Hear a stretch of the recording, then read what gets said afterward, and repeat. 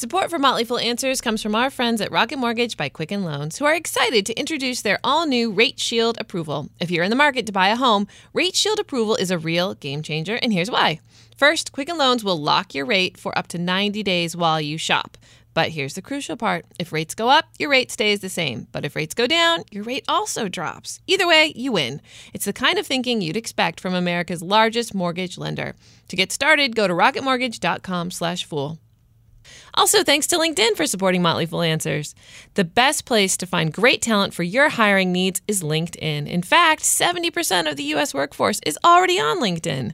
For a $50 credit toward your first job post, visit linkedin.com/MF. Terms and conditions apply. This is Motley Fool Answers. I'm Allison Southwick, and I'm completely alone in the studio today. But I've got Rick working the board, so... Yay!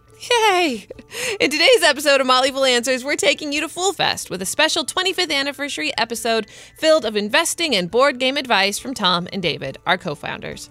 All that and more on this week's episode of Motley Fool Answers. Yes, it's time once again for the episode where we let our listeners in on Fool Fest. Fool Fest is our annual conference where members get together and learn about investing and hang out with their tribe. That's us. And because it's our 25th anniversary here at The Motley Fool, it's an all Tom and David episode. First up, Chris sat down with Tom and David. They took a look back and talked about how their investing approach has changed over the years, their favorite foolish memory, and how things have gotten better for investors over the years. Over the last 25 years, what's one way that your investing approach has changed? And that can be something small, or that could be something that you believed in your core as an investor 25 years ago that today you just no longer believe? So for me, it goes back to my Yahoo story, I think. So Chris, when Tom and I started a site online on AOL, keyword fool, we were basically picking stocks right out front of America. Anybody could join America Online and come see what we were saying you should do. And when you have people doing that, you have the ultimate scorekeeper in the sky. It's everyone else's attention. And since we're very numerical and what we're doing you can be totted up, and we're saying we think we'll beat the market, we think that you can too, in a world that it seems like people don't really believe that, let's do that. And then we look back on the ones that really hurt, that taught us something. And so for me, like 1 year in, I got this conviction that Yahoo was going to be a good stock. And spoiler alert, it ended up being a very good stock for quite a while. So this is 1995. And so Yahoo was at 29, and I had calculated my own valuation for it. I had it like 25.60 or something like that. So I was waiting for Yahoo to get to 25.60, which it never did. What it did, though, I think is it got to 2,560 without my or maybe your money on it. And that was the last time that I decided that I'm going to sit there and decide that I have a valuation in my head that's superior to the market's, and I'm going to insist that the market conform to what I believe should happen so that I can get rich. And instead, that changed me forever into saying, it's about buying greatness. It's not about my DCF out to the second decimal. Tom? I would say first, find people that you believe in so much. And I mean this in the public markets, since that's primarily where we're investing. We think of it with entrepreneurs and startups, but I mean it with companies of any size and in the public markets. Find people that you believe in so much that you wouldn't feel bad if you lost money with them. And I often say that, or will say that to the CEO, because of course it kind of fires them up a little bit more not to be that person, right? But I think the quality of the leadership team, what you can learn from them, finding investments where, again, if they lost you money, you would learn so much because you believed so much in them. Something else must have gone wrong that you could learn. So I think really starting with the people has been a big change. And then the second one was just listen to my older brother. That's it. Yeah. I know people are like, wait, he's your older brother? You look like you're 20 years older than him. I tell this periodically, so some of you have heard it before, but it delights me every single time. There was a day where our team, our awesome team in member services on the phone lines, talking to all of you and making sure you're set up correctly with your services, they all kind of came barreling out of their area laughing. It was like, wow, what happened? What happened? Well, this gentleman called, okay, and we were trying to make sure he was hooked up correctly, and we were asking him, what service do you subscribe to? And he couldn't come up with a name, so he's sitting there struggling, and then he just said, I can't remember the name. It's the one where the father and son are picking stocks.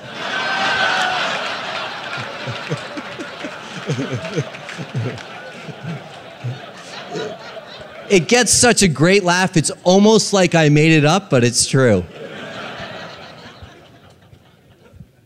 I know from years of working with you and also just from talking to you over the last couple of days that you don't do a lot of looking back over the last 25 years. You're both much more interested in the next 25 years than the previous. That being said, I would be remiss if I did not ask at least one question about the past 25 years. And Tom, I'll start with you. When you think about the changes in the world of investing, when you think about the last 25 years and all the changes that have happened in the investing world, and you don't have to say it, I'll say it, some of those changes for the better are in part because of the work of the company that you and David built. What stands out as the most ridiculous to you? The most ridiculously good or bad change? For good. Like, wow, here's how ridiculous the world of investing used to be. Because, and I'll just throw out as an example, thank you, when I talk to younger people in the office, and I talk about regulation fair disclosure.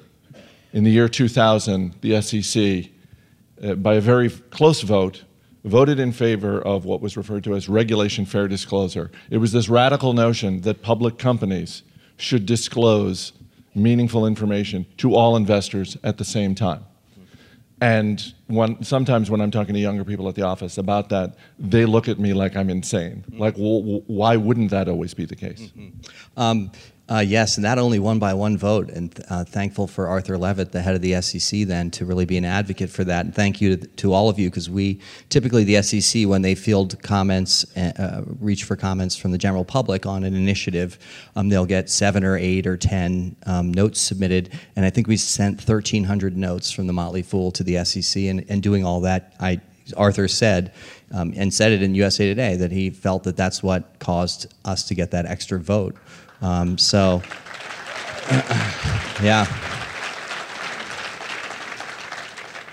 So thank you for that reference, Chris. I'm going to go in a slightly different direction, just a recent memory. We were in London, traveling, opened Motley Fool Hong Kong, which was very exciting for us.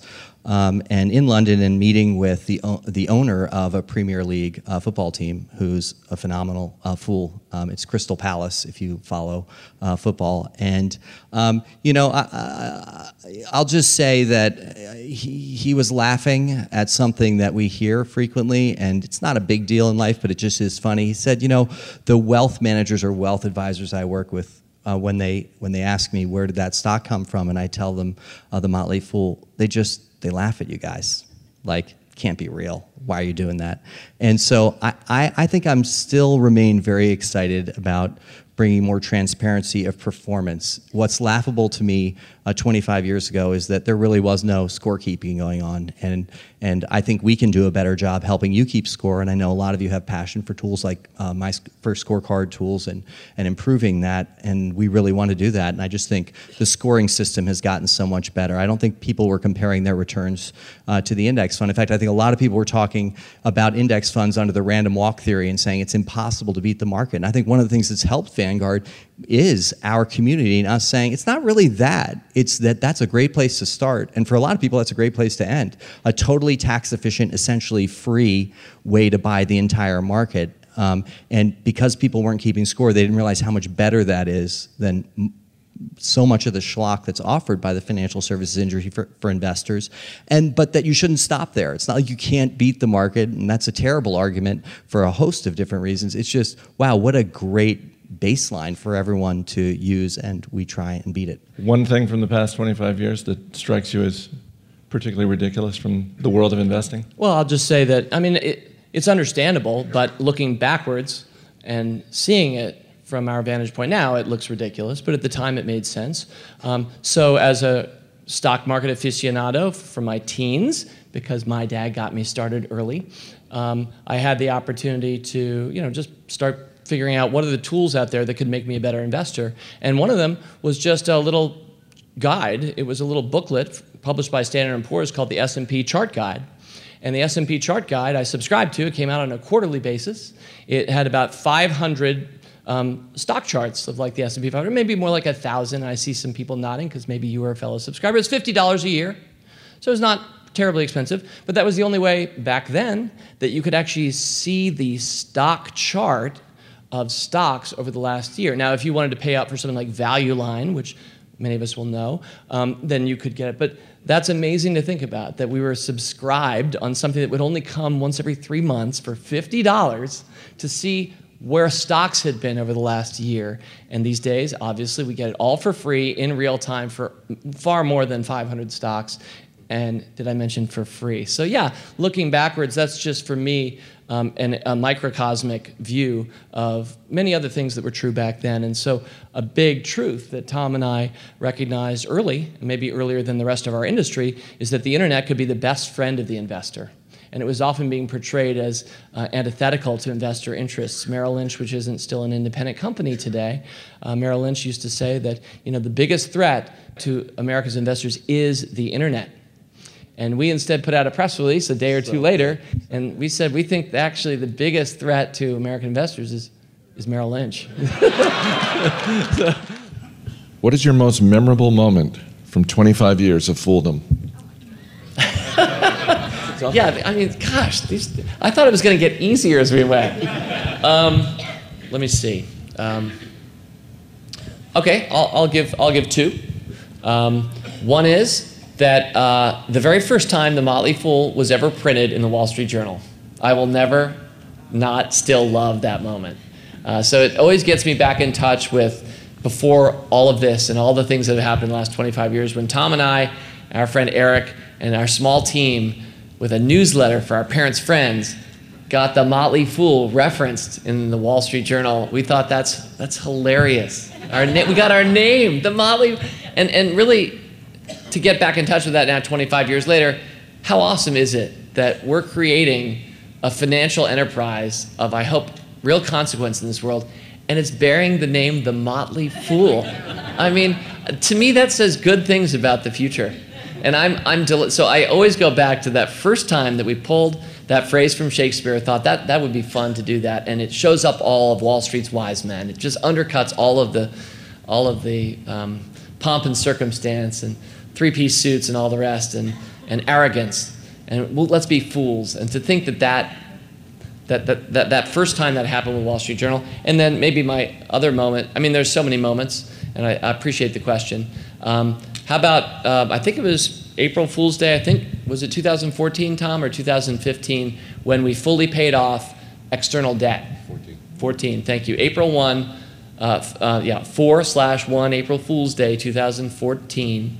We became a fully autonomous corporation with no debt. And I know some of you know the story, and we're not going to go back over it now, but at one point we looked at it and we realized that we had 9 figures of debt to pay off.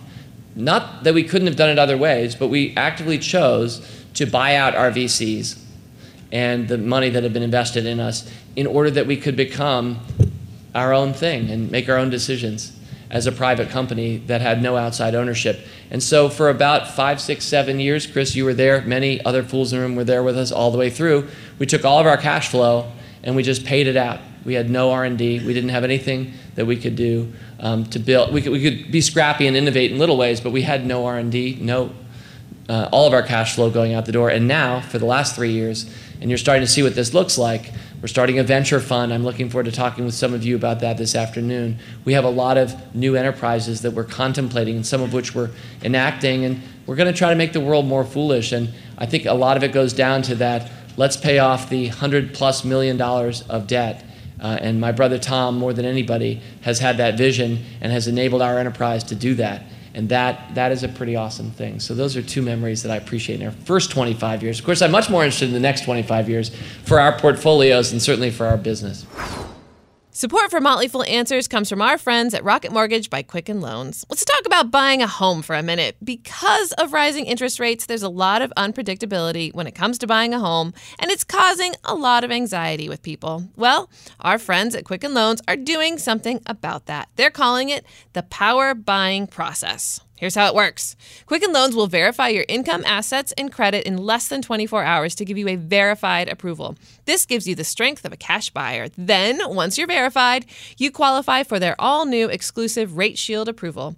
First, they'll lock your rate for up to 90 days while you shop. And now here's the best part. If rates go up, your rate stays the same. But if rates go down, your rate also drops. Either way, you win. And it's the kind of thinking you'd expect from America's largest mortgage lender.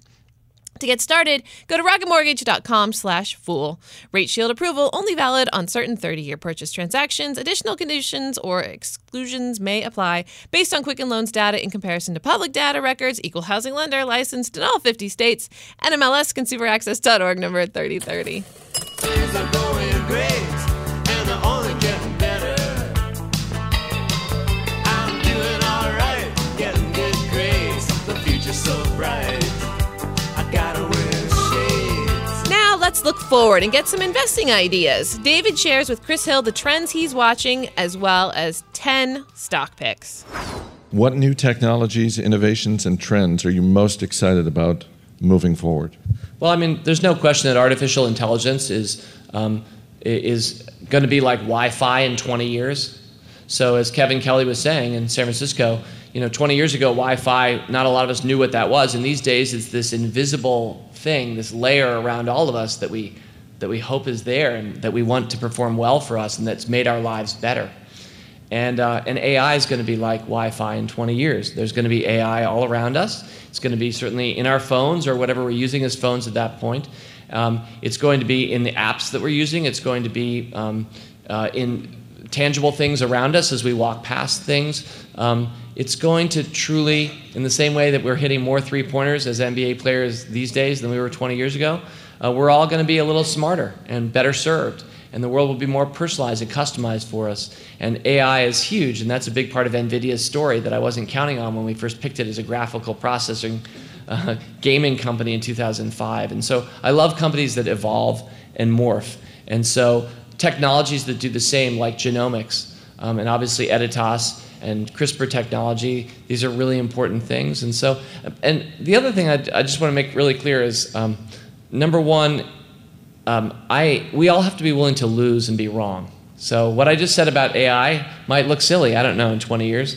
I don't know if anybody will want to see the Fool Fest video in 2038 of what we did today, but we could be wrong. So you need to always be willing to be wrong. And there's not a stock that I own personally, and I hope this is true of you as well, that if it went to zero, would devastate me financially.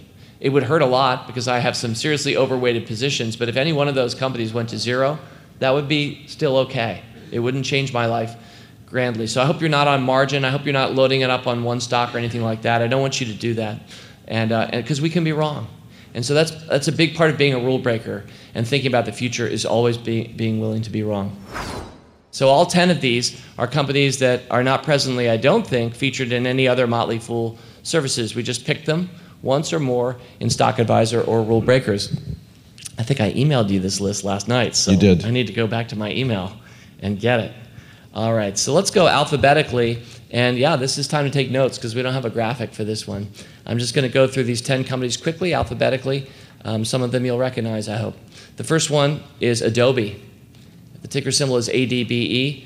Company is a worldwide leader for artists and graphical designers creating all kinds of great stuff, largely in an online world, which benefits from Adobe Graphics, Adobe Acrobat. Everybody knows Adobe. Of the 10 companies, this is the largest company. Its market cap is $119 billion as of yesterday. So it's been an outstanding, I think, stock in the past. I think it'll remain one because they moved from a subscription-based software product that people sort of got annoyed by having to upgrade and rebuy each year in that old model that we remember from the 90s, and they went to a cloud-based, subscription-based product. And they kept their worldwide leadership doing that, which is a hard trick to pull, and they've done it really well. So Adobe. Next one is Dassault Systèmes. This is the company's ticker symbol is DASTY, and this is a company. This is the second biggest company on the list. Alphabetically, it's also second. And Dassault Systèmes is a French company. There aren't a lot of great French stocks in my experience. That's why I like to highlight Dassault as an example in a relatively socialist country of a really fine capitalistic entity that's created a lot of value. And in particular, it's their CAD/CAM software, it's their computer-aided design software. And in a world where we're moving not from lots and lots of graphics just on the internet, but toward virtual reality, where there will be even more graphical components to our online experiences, I really like Dassault Systèmes. Third and fourth are both E companies. The first is Editas Medicine. The ticker symbol is EDIT. And it's a company that is behind the CRISPR technology. There are a few other players out there in the world. It's a fascinating technology. We don't have time to talk about it right now. Some of you already know it. And if you don't know it, you should Google it and understand gene editing and how it might change your life and mine and the world at large. I hope we'll make good use of it. Like any powerful technology, it can be used for good or for ill. The internet is used largely for good, but often for ill. That can also be true of gene editing. But there's no question that this will be a net gain and will save many lives and improve the world at large. So I really like Editas, but it's an early stage company. It's only a $2 billion market cap. It's the smallest of these 10. And so it is a company that you realize could vanish overnight if things change one way or another. And then the fourth company is Etsy. And I think a lot of us know Etsy. And ETSY is, of course, the ticker symbol. You can go to Etsy.com and buy somebody's handicrafts.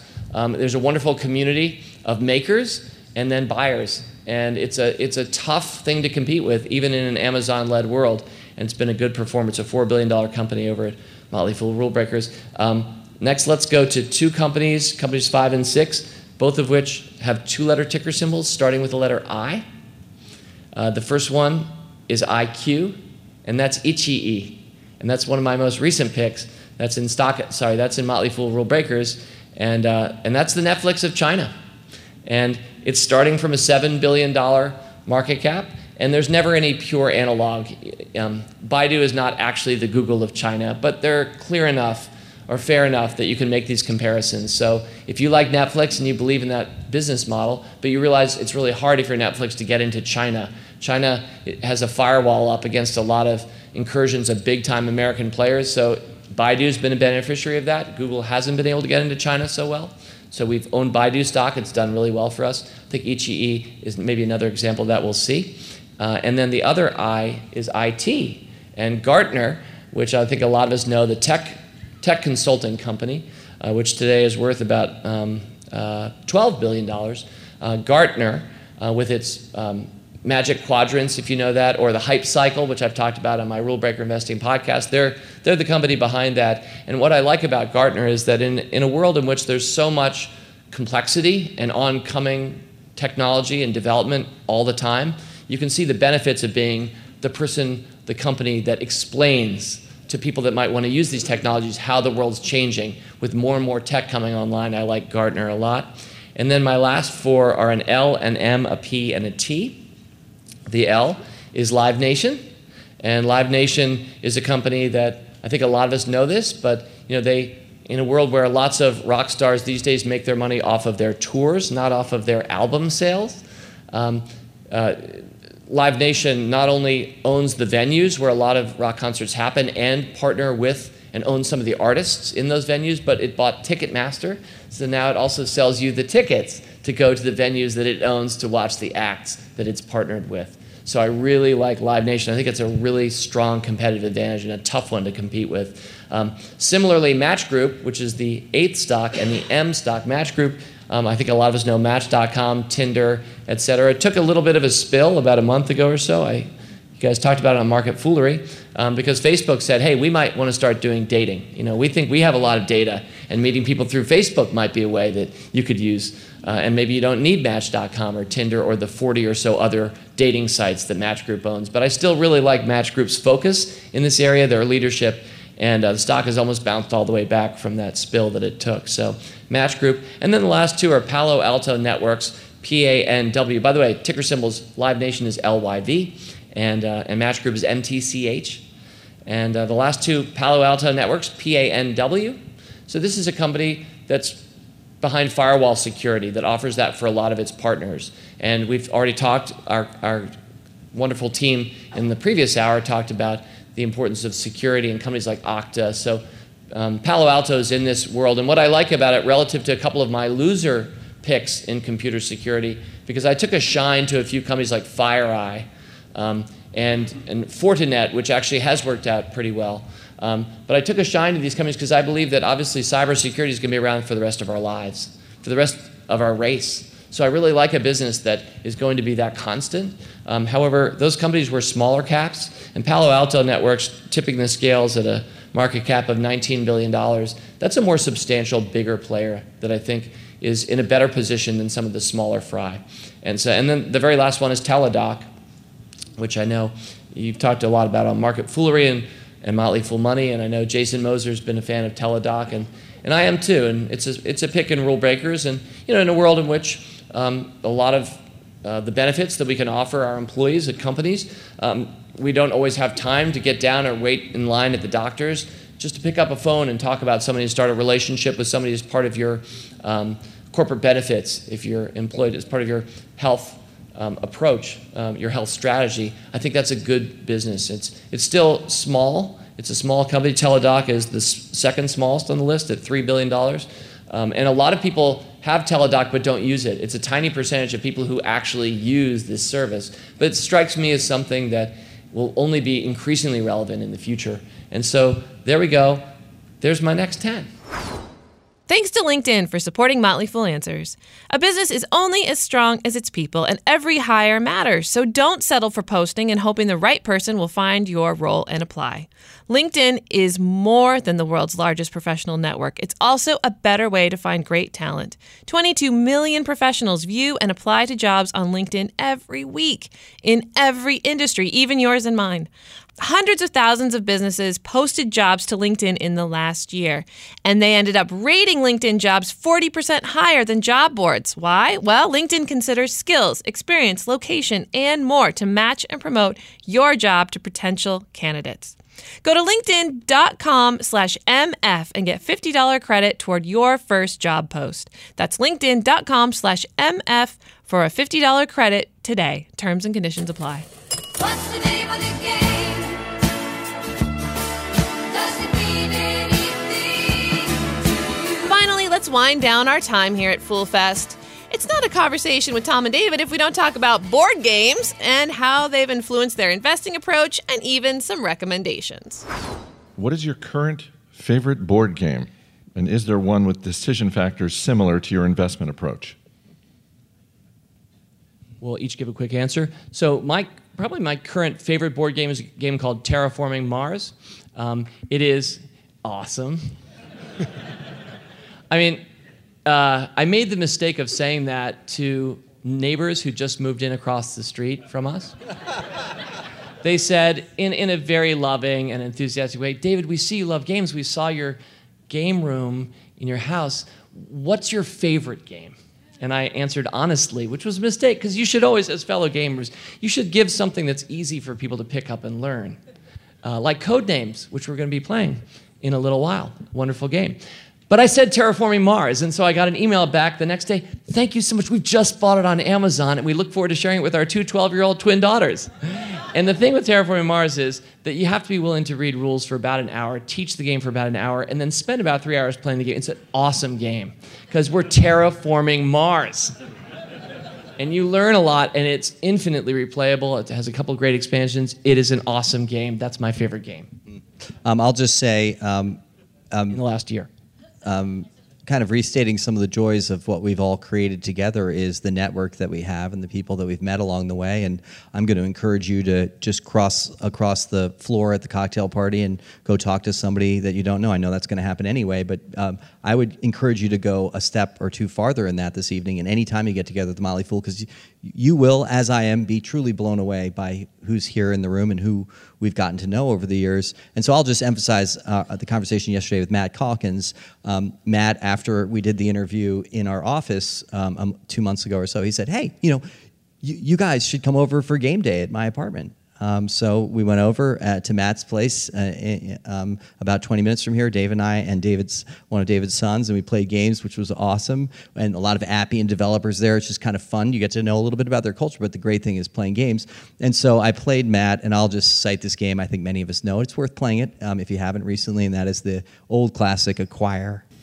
Being a board game player, what game has taught you the most about how to best invest in the stock market? Probably, I don't think any game does a particularly good job talking or teaching the stock market. In fact, one of the things we're doing, and I'll probably mention this sometime tomorrow, is that we're building, in a very low-key way, a mobile game at the Motley Fool, where maybe next year at Fool Fest, you'll be playing it. And I hope if you do, that you'll enjoy the game. And we'll have a little bit more information about that tomorrow. But why am I mentioning the game? Because even our Motley Fool mobile game isn't really about the stock market. I mean, the stock market is a great game on its own. And to win it, you and I know, we should show patience. And we should build things up over years. As Epictetus said in a quote that I had on my podcast last week, no great thing is ever created suddenly. And so the problem with gamifying the stock market is you can't really do that in one sitting. And if you do it, it looks like a stock market simulation accelerated in some weird way. It's just not that fun a game, I don't think. So when I think about how can we learn about the stock market through games, I would say maybe we did once have a Motley Fool game called Motley Fool Buy Low, Sell High, created by one of our favorite game designers, Rainer Knizia, who is our partner in that, and it's still available. Some boxed editions online. It's not actively sold anymore. But Motley Fool Buy Low, Sell High does a good job kind of teaching kids or grown-ups, people of any age, that once everybody else has walked away from something, that might be a good time to buy. The problem with that is it's not really kind of my rule breaker approach, but it is a great lesson about when popularity wanes, that's a good time to act. And so I like that lesson of that game. To what extent, if any, does the way that you approach board games and your love of board games, to what extent, if any, does that affect your view of investing and the way that you invest? I'm tempted to want to make all kinds of important connections, because then it would justify all the amount of time that I've spent board gaming. I could say what a good investor I am, and if you board game more, you'll be a better investor. I'm tempted to do that, and I'll try to do that.